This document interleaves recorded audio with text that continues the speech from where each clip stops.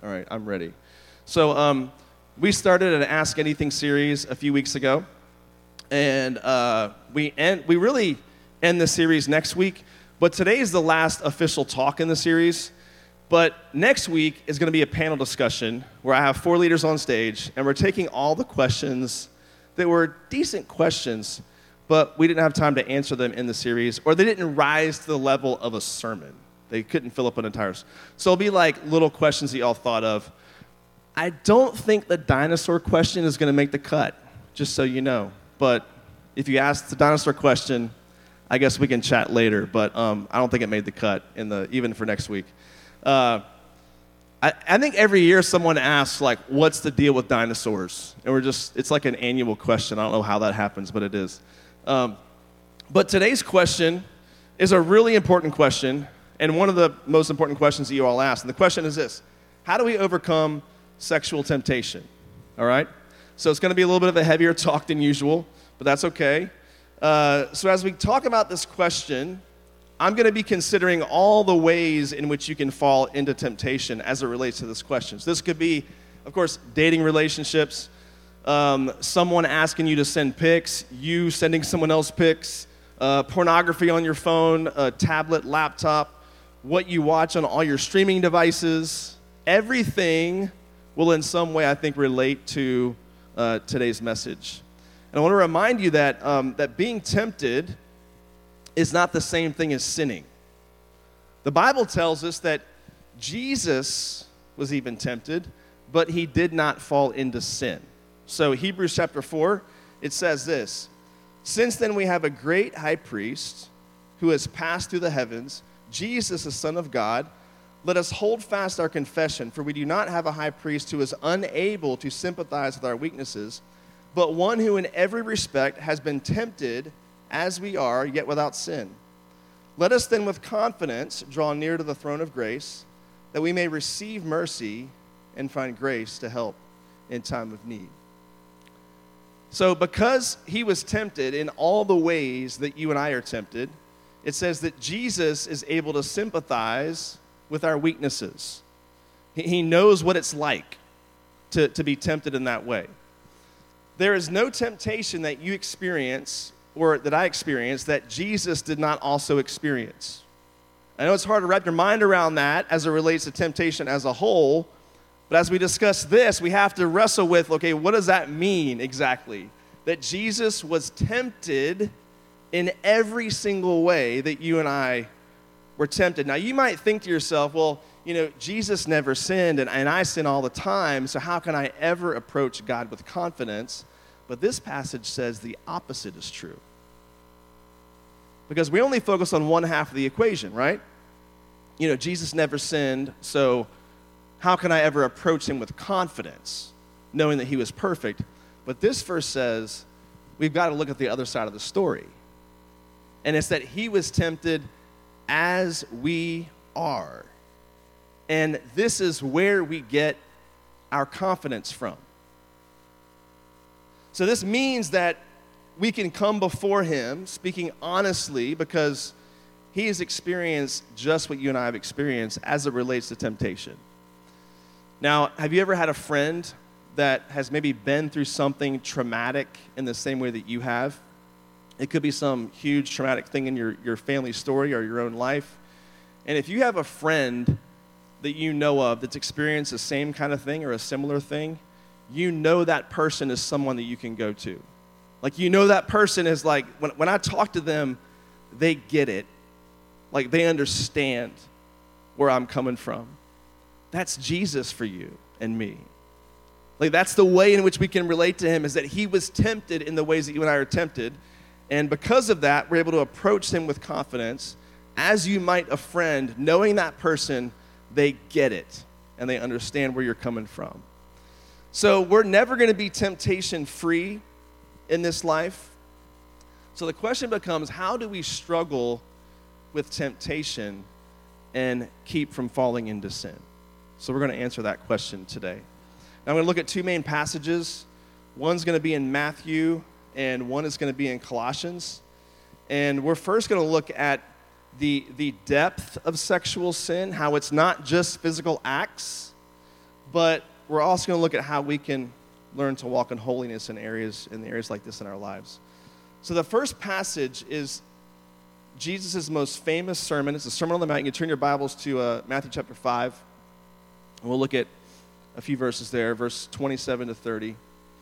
It's his most famous sermon, and he covered a multitude of things, but one of the things he talks about, he first discusses anger, and then he gets into the sin of lust. And so Matthew 5:27, where it says, "You have heard that it was said, 'You shall not commit adultery.' But I say to you that everyone who looks at a woman with lustful intent has already committed adultery with her in his heart. If your right eye causes you to sin, tear it out and throw it away. For it is better that you lose one of your members than that your whole body be thrown into hell. And if your right hand causes you to sin, cut it off and throw it away. For it is better that you lose one of your members than that your whole body go into hell." Now, if you're new to the Bible, just chill for a bit, okay? Because that's a lot that you just took in. And we're going to talk about what this means as we go. But he has some pretty strong words for the sin of lust.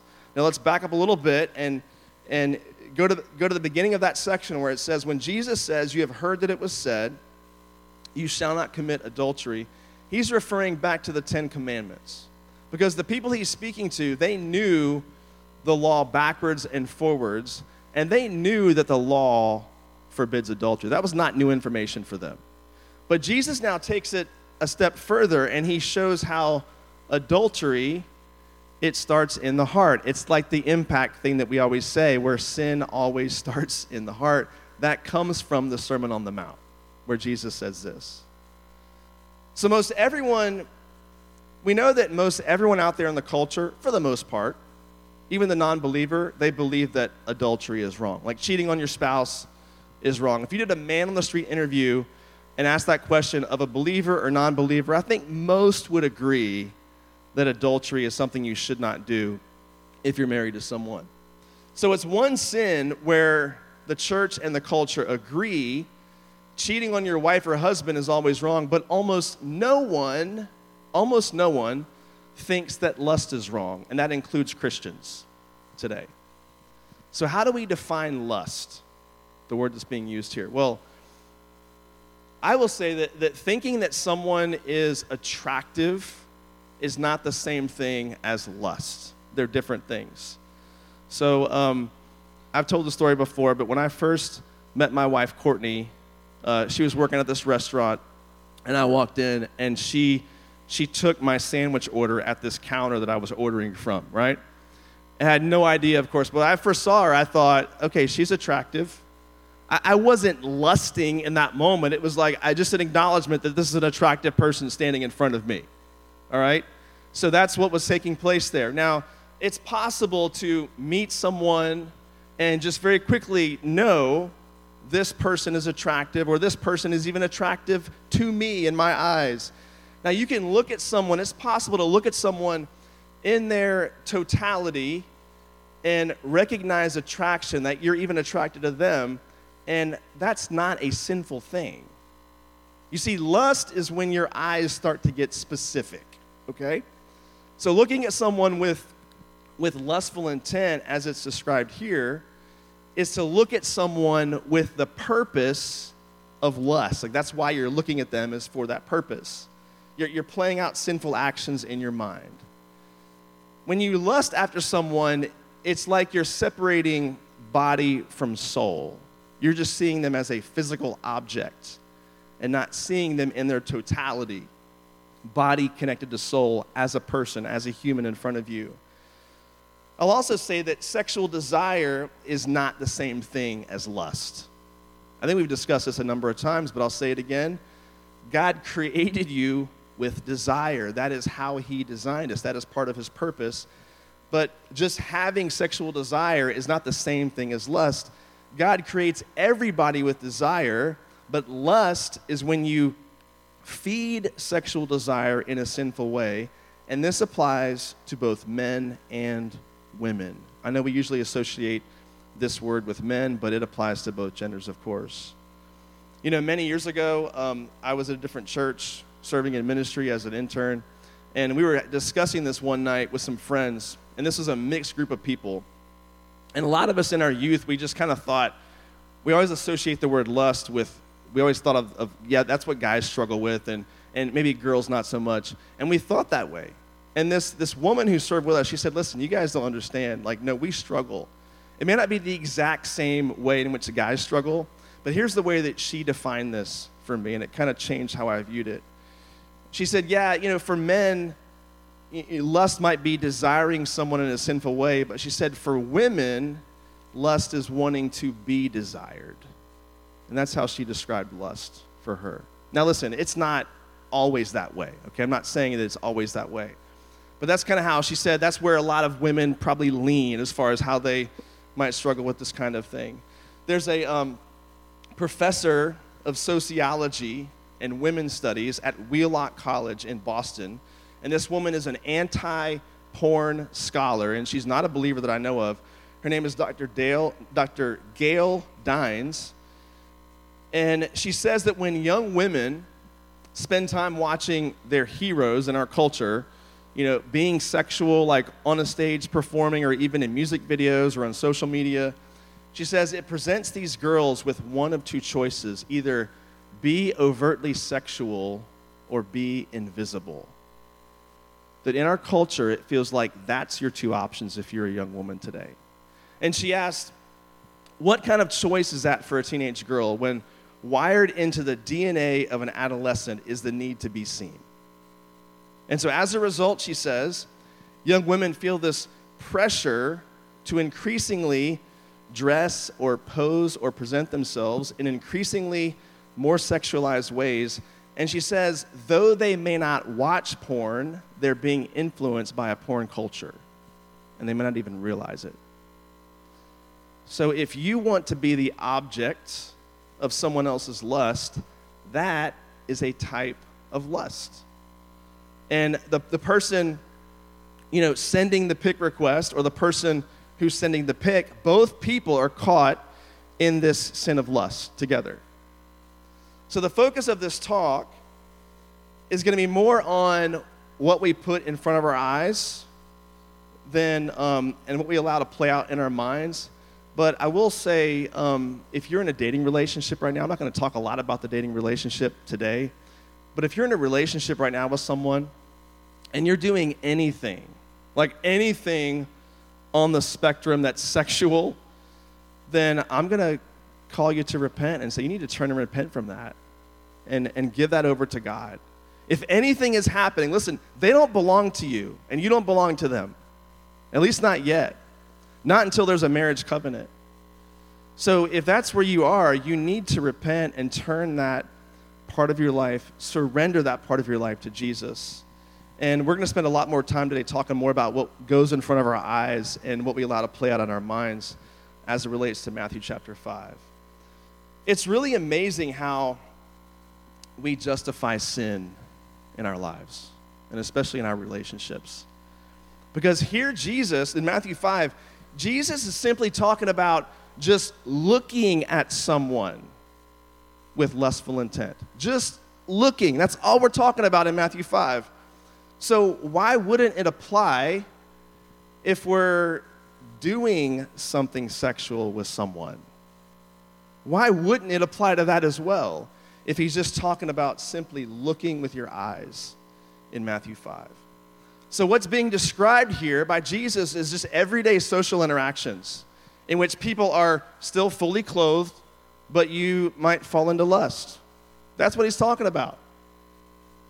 What we have today is an entire pornographic culture that's much more intentional and willful, and so-called Christians are falling for the lie that, it's just entertainment, it's just art. It's a good movie, it's a good show. I know it has that stuff in it, but it's got a really good plot. It's got an actor or actress I really, really like. And so we fall for the lie that the culture is selling to us. So what does repentance look like in these areas? Well, okay, what is he saying in verses 29 to 30? Like the in-your-face stuff that just think, like, how can he say that? To gouge out your eye. This is not meant to be taken literally, because if it was, all of us would not have any arms or legs or eyes. We'd be one big nub, all of us, right? And that's not what he's talking about. But what he's saying is Jesus would often use this thing called hyperbole, which is like an exaggerated overstatement to make a point. And he's saying this: you've got to take drastic action to deal with sin. And that's what repentance looks like, is at times getting really drastic to cut out the sin source in your life, whatever that might be.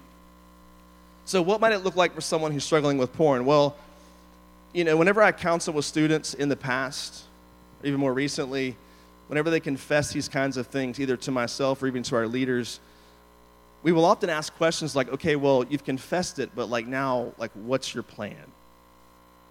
And they might say, well, I confessed it. Isn't that enough? I just thought that I could just verbalize what I've been doing and that would take care of it. And I'm just going to pray that God gives me the strength to fight the temptation. I would say, no, that's not how this works. Because there are times that you need to cut out the source of temptation. And as he says, cut off the arm or gouge out the eye. And so what if you, for even a season of time, what if you cut out the source of temptation, even for a season? That might be your phone. That might be your streaming services. That might be your computer, tablet. And usually I'll hear excuses like, I can't do that. I really need my phone. I need my Apple TV. I need my Netflix. I need my HBO. And I would say, well, you mean kind of like you need your eye? And kind of like you need your hand? Because Jesus says, gouge out the eye and cut off your hand, and we can't even cut off the account? We can't even get rid of the device that's not attached to our body, but Jesus says, cut off the hand, gouge out the eye, go to extreme measures to cut the sin source out of your life. He's saying, do whatever it takes. That might be at least filtering software in whatever device you're struggling with. At least that. So notice something else Jesus says in this passage. He says that this person should do this for themselves. He's not saying, Mom, Dad, you go do it for the teenager, or for the son or the daughter. He's saying, you become the kind of person that does this for yourself. Now, of course, I will tell any parent, it's really important for a parent to kind of be the go-between for a season of time as you guys get your devices and you kind of get to an age where you're going to be leaving the house. I think it's really important for a parent to say, you know what, we're going to start off like this, and you're not going to like it. It may be not the phone you want or the device that you want fully. It might have some filtering software on it. We may ask you to be out in the living room with your laptop at all times, or don't have your phone back in your room ever. We may ask you to do some of those rules as a parent because they don't want you to grow up and have an addiction that they knew nothing about at a young age. Because we know research shows that the earlier these things start, the harder they are to break as you go through life. Because it's like your brain gets rewired the earlier these things begin. And the harder they are to break free from as you age. And so it's really important for a parent to step in and be a part of that conversation and be a part of that process as you grow up. But yeah, once you're 18 and you're an adult, it's up to you now. It's on you. And this verse, Jesus says, become the kind of person who does this for themselves. That's the kind of students we want to raise in here. And the kind of person that we want our families to be raising is someone who sees this as a big enough deal that they will do this for themselves. So when you look at the closing words of this passage, we're reminded that the stakes are really high. Because Jesus says that eternity is at stake. Now, this does not mean that if you are currently struggling or have struggled in the past, that you're going to be separated from God for eternity. Everyone struggles with temptation and everyone struggles with sin. But struggling is different than walking. Struggling implies that there's a struggle, that there's a fight, there's a conflict, and you're trying to get help, you're trying to seek help. But walking in it is more willful, intentional. I don't really care. Everybody's doing this. What's the big deal? I'm just going to, do this until I get married. Like, that's walking in it. That's living in it. And if that's someone's posture towards this sin, or really any other kind of sin, that might show that they don't truly know Christ and haven't really come into a relationship with him. So Jesus says eternity is at stake here. This is a big deal. Now, whenever I counsel people in areas of sexual temptation, I say this: you've got to learn how to fight this battle on two fronts. There's the external war and there's the internal war. And we've talked some about the external, and we'll talk more about that here in a minute. But we'll look also at the internal war as well. Turn to Colossians chapter 3, where Paul writes in Colossians 3, verses 5 through 10, he says, "Put to death, therefore, what is earthly in you, sexual immorality, impurity, passion, evil desire, and covetousness, which is idolatry. On account of these, the wrath of God is coming. In these you too once walked when you were living in them, but now you must put them all away. Anger, wrath, malice, slander, and obscene talk from your mouth. Do not lie to one another, seeing that you have put off the old self with its practices, and have put on the new self, which is being renewed in knowledge after the image of its creator." So this idea of putting something to death is not some abstract, high and lofty spiritual exercise, but it is similar to what Jesus says in Matthew 5. He says, because if you have died with Christ, you can now get rid of sinful practices. So Paul is saying, I think, a very similar thing here in Colossians 3. So putting to death may be similar to what Jesus says, the very physical act of cutting out the sin source, whatever that sin source is in your life, and getting rid of sinful practices. Do whatever it takes. The word for sexual immorality here is porneia, where we get the word pornography, and refers to anything that's sexual outside of marriage. And notice the link that he makes, calling all of these sins idolatry. You see, we have to remember that at the heart of sin, there is this worship issue. There's disordered worship. We are worshiping the creation and not the creator. And notice how all these sins are listed together, because sin rarely ever happens just in isolation. We rarely struggle with just this one sin that I'm struggling with. Usually they come as like a cluster, right? They come as a constellation. And the reason for this is because idolatry is always at the root, and all these outward sins, they're just the fruit. And I did not mean for that to rhyme. But idolatry is at the heart of it, but then it flows out into all the fruit, the external sins that we talk about that are listed here. So how do we fight this external war? Well, the first step, I think, for you is going to be confess the struggle. And this, I think, should be with someone who can help you take next steps.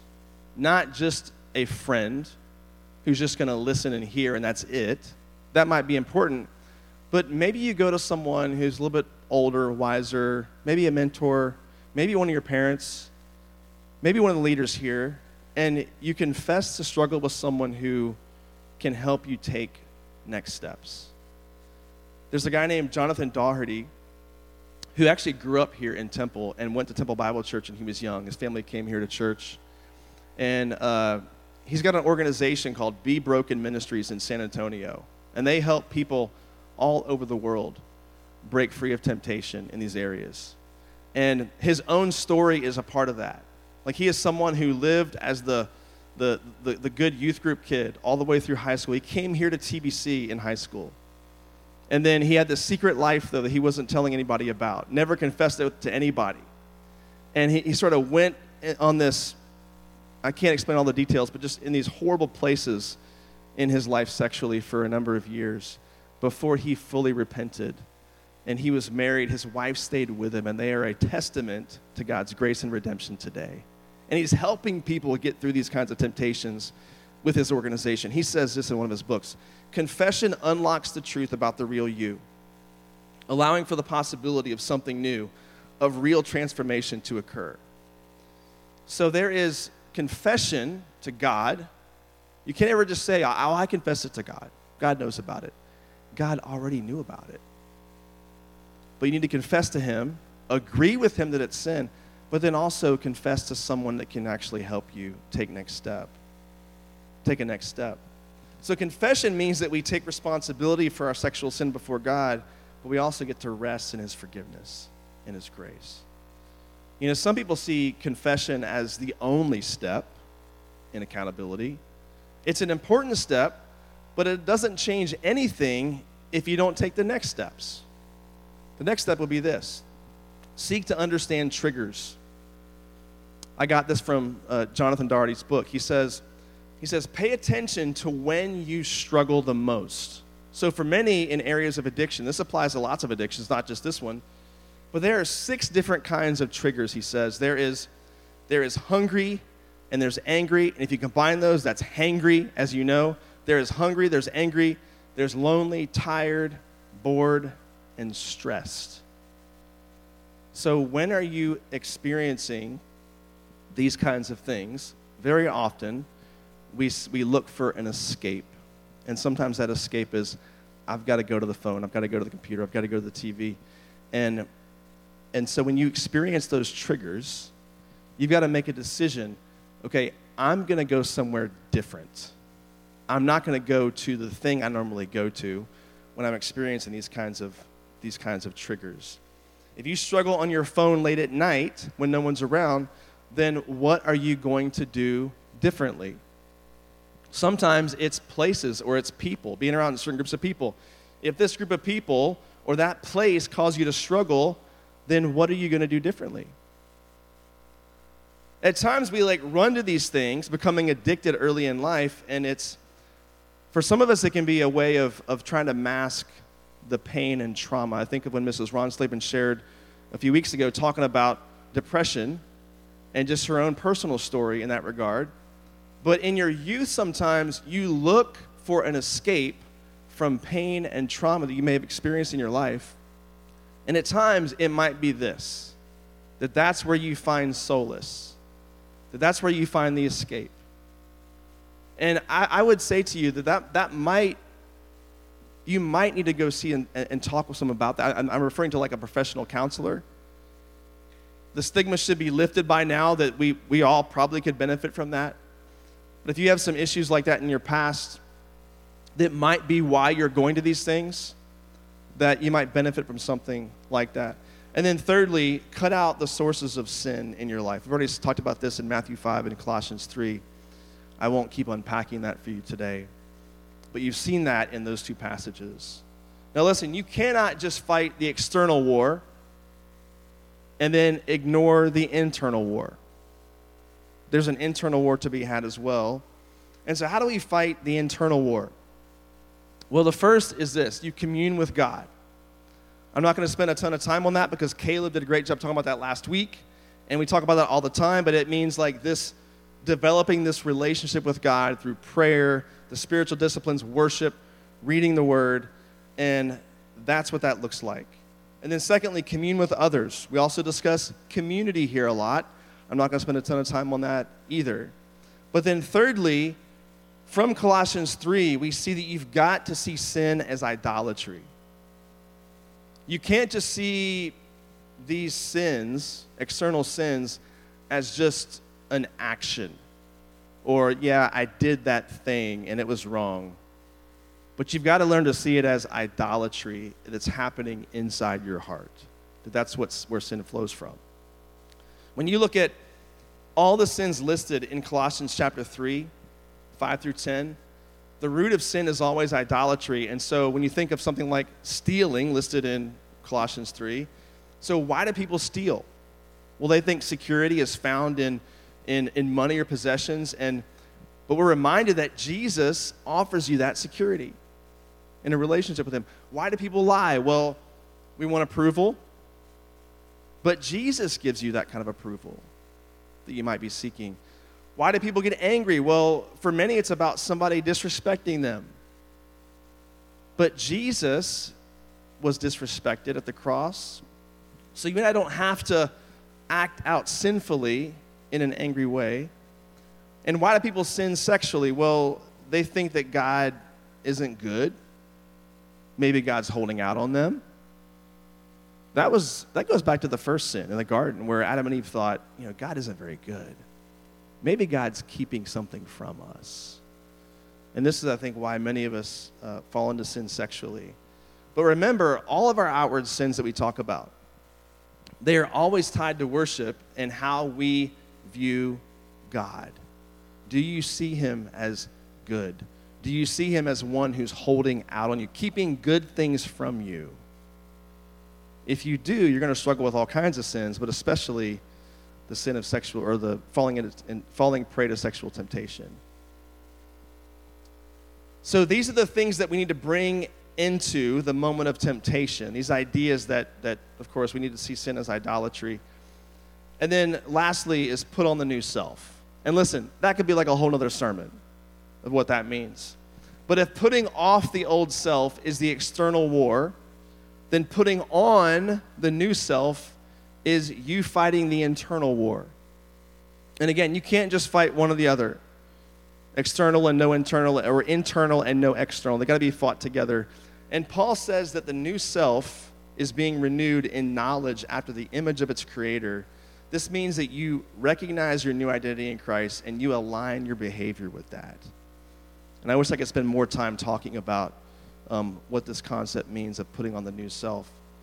But this does not mean that you don't struggle with temptation and even sin sometimes, but you struggle from a posture of repentance when you struggle from a place of putting on the new self. Now, the question that many of you guys are probably wondering is, okay, what if I've already failed a lot in these areas in my life? Am I too far gone? Am I beyond hope? Well, it's really important for you to understand the difference between guilt and shame as we talk about it, because biblical guilt, like true biblical guilt, can be a good thing and can be the thing that leads you to repentance. Shame, though, can be very destructive.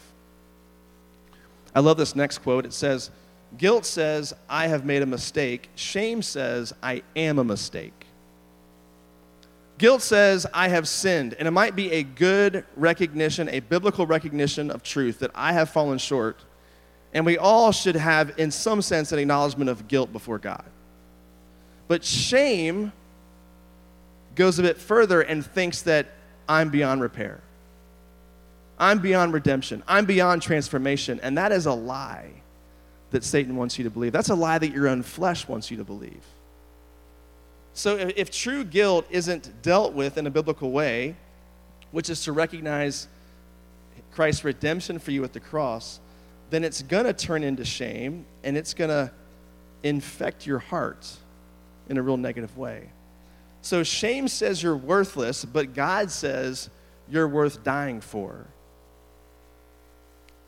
So as we've talked about temptation, you might think that there's no positive purpose that temptation could possibly serve in my life. I love these words by St. Augustine. He says this: during this earthly pilgrimage, our life cannot be free from temptation, for none of us comes to know ourselves except through the experience of temptation. Nor can we be crowned until we have come through victorious, nor be victorious until we have been in battle, nor fight our battles unless we have an enemy and temptations to overcome. So listen, experiencing temptation isn't all bad, because we come to know ourselves in a new light, and most importantly, we come to see God and his grace in a new light. So we're going to go to our breakouts here. For our leaders, I've got discussion questions there.